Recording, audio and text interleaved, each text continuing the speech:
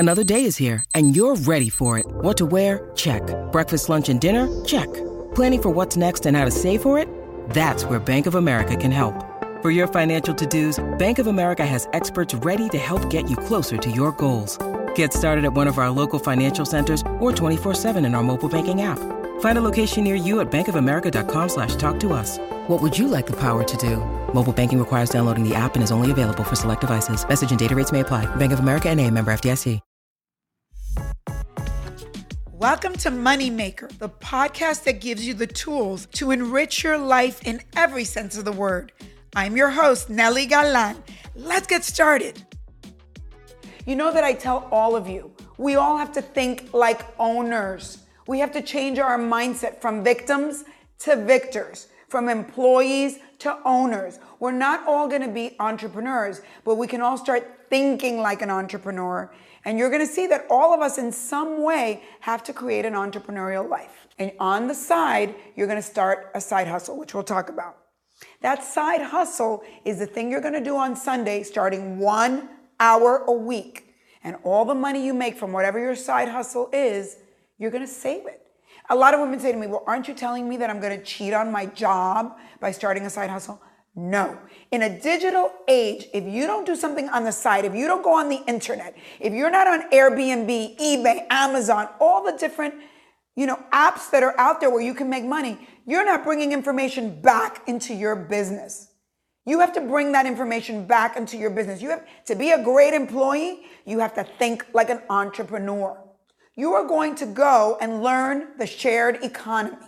That means you're going to sell the clothes in your closet on eBay or Amazon or many of the other sites where you can sell your clothes that you don't need. The quinceañera dress, the wedding dress of the guy you divorced, you're going to sell it. We're starting a side hustle. Or if we have a real business we know we want to do, your job is while you're in a job, you're going to land your first client. Whatever it is, maybe you're working in a job and you shoot videos on the side, you're going to land a client that you shoot videos for. You make bracelets, you love to make bracelets, and you're working in a corporate job. Okay, you go get a little store that's going to buy your bracelets and sell your bracelets. You land a client. I want you all to think about, what do you know how to do to land a client? Now, the client doesn't have to be grandiose. It could just be, wow, I have all this stuff in my closet and I could sell it on eBay. Well, landing a client means you've sold your first product on eBay. You've landed your first tenant on Airbnb. Land the plane, land a client. That is step one. On the side, do not leave your job. This is an experiment. This is a hypothesis. We think we can do this. Okay, go do it on the side. Okay, now you've landed one client. What do you do next? This is what you do. First, you do a great job with the one client you have. If you're selling on eBay, wow, you keep selling on eBay and you figure out how to get better. Am I writing the thing to sell the eBay better? Am I taking the picture well of the product I'm selling? How do you become more masterful? If you're making videos on the side, does the video look good? Are you taking, classes to be a better videographer, a better editor? Whatever it is you're doing, do a great job first. Become good so people want you more. Over deliver. Don't do a half-assed job. Do it really well. Make it so that the client goes, wow, you're the best person I've ever seen do this. And if you're not getting jobs back, say, did I really over-deliver? Did I do a good job? I think also you have to build relationships with your clients, okay? If you sell something on eBay or Amazon or Airbnb, do you send notes back thanking your customer for coming? Saying, next time you come back, I'll give you a 10% discount? Are you really cultivating that relationship? Because business is all about relationships. So it's very hard to get a customer. So you don't want the customer to leave. So I want you to be really careful of that relationship because it's much easier to get return business from that original customer. And I want you to be appreciative. What I said, did you send an email thanking them? Do you really honor the fact that that customer is the beginning of your entire future? And remember that for the rest of your life, that person that came and gave you business first was the beginning of your entire life. So the first thing is, how do you deal with those original first customers? I want you to remember that those first customers are now your number one marketing tool. Word of mouth. Somebody that recommends you to somebody else is the best customer you could have. Next, I'm going to tell you, one of the things I've learned is sometimes we climb a mountain the hardest possible way. I say follow your business karma. And what I mean by that is sometimes you really get stuck. Like, let's say you want to do one thing that you think, that's what I want to do. Like for me, it was always like, I want to make TV shows. And I would get deals in business doing promos or doing things for TV channels. And I was like, I don't want to do that. I want to do TV shows. I say that the older me would say to you, follow the karma of what's coming naturally.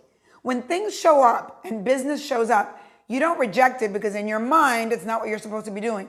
The universe might be sending you a message. Here, it's under your nose. Take it. Take it. You don't know where it's going to lead you. So don't be grandiose. Don't think that you have a better idea than the universe. Believe the universe. Believe whatever you believe. If you believe in God, if you believe in the universe, somebody's trying to send you a message. Take the business, okay? I have to tell you a story. When I was very young, ESPN called me and said, we want you to launch ESPN in Latin America. And I'll never forget, my dear friend Bernard Stewart, still my friend, he was the client. And he said to me, this is a great deal. We want you to do it. You used to run a TV station. And I was like, no, I don't want to do that. I hate sports. I don't know anything about sports. And I don't want to do a channel. And he's like, I didn't hear you. Go home, get a tutor, learn sports in a month, and come back and get the deal. And, not always do you have a Bernard Stewart giving you that advice. Well, I'm going to give it to you now. When somebody offers you a gift on a silver platter, here's a piece of business. Oh, it's not your idea of what you should be doing? Too bad, tough. Do it. You don't know what's going to happen. You don't know why it's shown up. Maybe there's somebody you're supposed to meet. Maybe you're on the wrong path. Take the business. Follow your business karma, what comes to you naturally. Very few things in life are easy. Whatever comes to you easily, take it. Follow the money, okay? And that's a big thing because I think so many of us get into our ego about what we think we're supposed to be, and there is a plan for us. And you'll see that life sort of starts guiding you into that plan. I want you to remember, don't get anxious. I got to leave my job. I'm too good for this job. No, do not leave your job. Live a double life. Okay? You've got your client now. That's your side client. I want you to go get 2 more on the side. 3, keep going. And love that job. That job is keeping you together. Give them 150% and give your side business 150%. And a lot of you say to me, well, how can I do that? You know what? Forget about it. When you start this, you're going to have more energy, more stamina. And if you don't, you can't play. Life is about people with stamina, okay? So you have got to live a double life for a while and give both lives everything you've got because this is your future. And this business is helping you to do that. So treat them well and don't leave yet.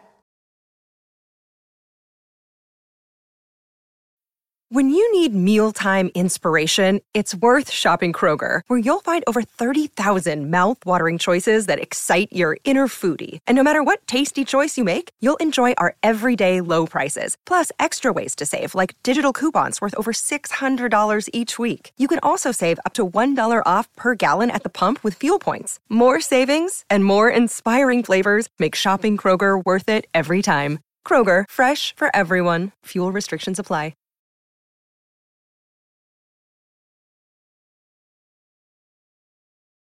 Okay, so you've now got the 2 years of salary and you've landed your first client. Okay, when you know it's time to go and start a business is when you get your first 1-year contract from a client.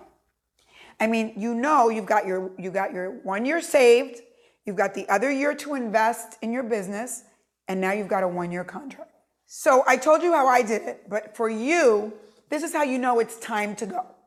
You have a client that wants to give you a 1-year contract. Well, now you're in great shape because you have your money saved for a rainy day. You have 1 year that you can use to invest in your company and invest in your client. And now you have a client that wants to give you a 1-year contract.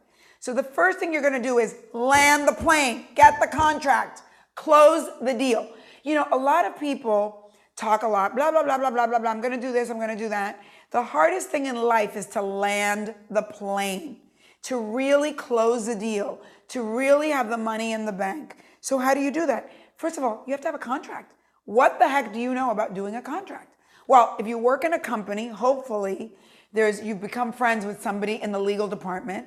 There are contracts in companies. You should really, when you're in a company and you're doing one little job in a company, you should learn about accounting and budgets. You should learn about legal, because the day it happens to you, you're going to want to tap into people and look at different contracts so you can see what is the standard for what you do in the business. So the first thing you're going to do is start working with a lawyer. And you don't need, everybody goes, that's so expensive. No, you're not going to start with the top lawyer in a firm. You're going to ask for an associate, a student, because what do? They go find other people with contracts like yours and they cut and paste. You don't need that top layer guy or woman when you're starting your business, but you need a contract. The United States is a litigious country. If you don't have everything in writing, it's not like in other countries we come from where you shake a hand and it's a deal. No, you need a contract. So again, I want you to get copies of contracts in your field. However you have to get them. If you have to ask other friends of yours, the job where you are, the idea is you have to become familiar with creating a contract. So what you're going to do is focus on, you got a 1-year deal, close the deal and make a contract. Okay? And you may learn as you go along the mistakes you make, because we don't all figure this all out the first time out at bat. But if you're smart and you follow everything I'm telling you, you will do it, because this isn't brain surgery, okay? People do it every day. We all figure it out. And I'm just telling you the secret sauce of how to do it. Okay, the next thing you're going to do.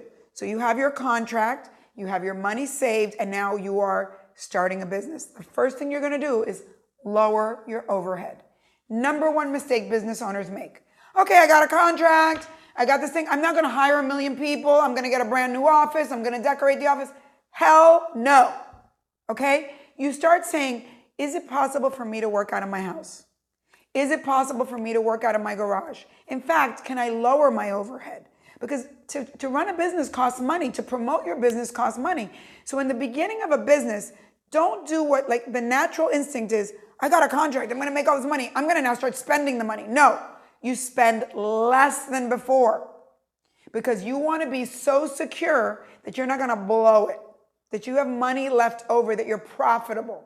So lower your overhead. So that means work from your home. Rent conference rooms when you need a conference room for a client. In today's world, some people go, I'm embarrassed because I'm driving an Uber on the side while I started my business, and I don't want the client to see that I'm renting an office. I go, listen, great entrepreneurs, when I go on an airplane and I fly coach, and people say to me, wow, you've done so much. I can't believe I'm seeing you in coach. I go, I'm an entrepreneur and I'm a great entrepreneur. I don't waste money on stupid things. People only admire you more.